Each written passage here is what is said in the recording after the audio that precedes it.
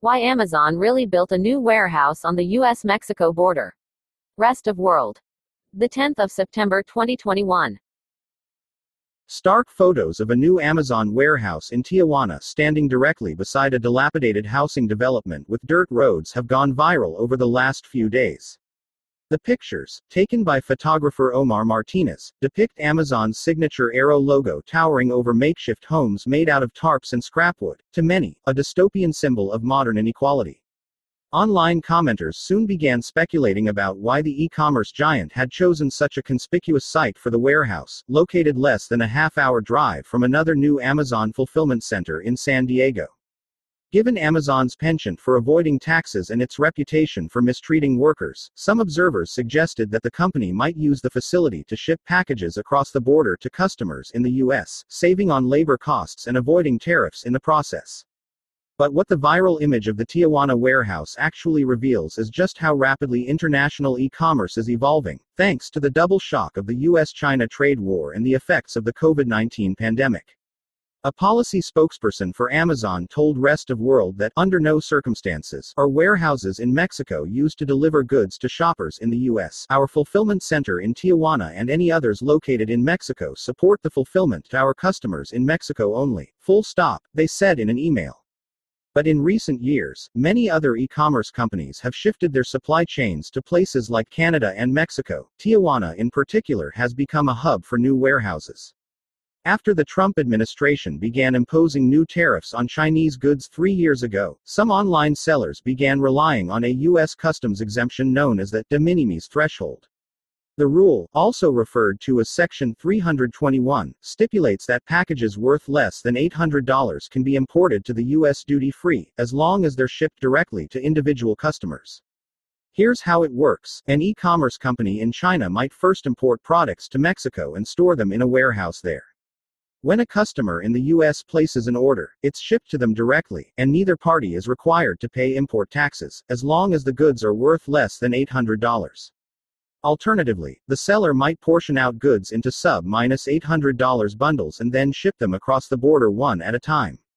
It is a practice that Nada Sanders, a professor and supply chain expert at Northeastern University, calls breaking bulk.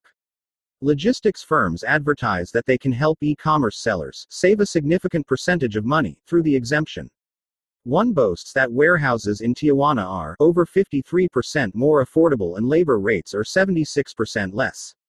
A spokesperson for one of the firms, 8 Worldwide Logistics, told Rest of World, in an email that, in our experience we've seen that the Sec. 321 exemption has benefited companies in the U.S. that couldn't otherwise stay in business without it.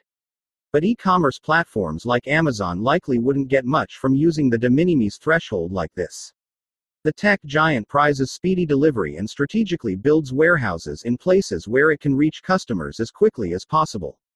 It would be impractical to risk delays at the border, especially when Amazon itself is not necessarily paying the tariffs on those goods. Millions of third-party merchants are responsible for the bulk of sales on Amazon's platform, who themselves must pay taxes on the products they import.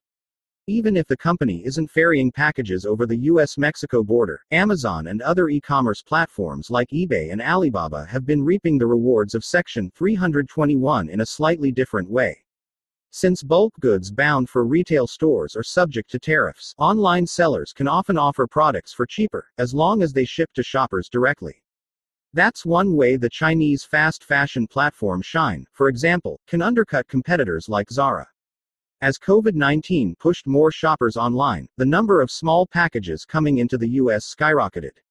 The total volume increased by 28% in 2020, according to data from the U.S. Customs and Border Protection, even though the number of international mail shipments decreased by 19% overall. The pandemic also threw the global supply chain into chaos, since many factories and businesses could no longer operate as usual. To minimize uncertainty, some companies moved their operations closer to their customers, Sanders said, with Mexico being a popular destination. While tariffs were an issue before the pandemic, it was really COVID-19 that made the push, in terms of what I've been able to observe, towards using Mexico, she explained. Amazon, however, likely didn't open a warehouse in Tijuana to avoid risks caused by the pandemic, though its supply chains were disrupted as well.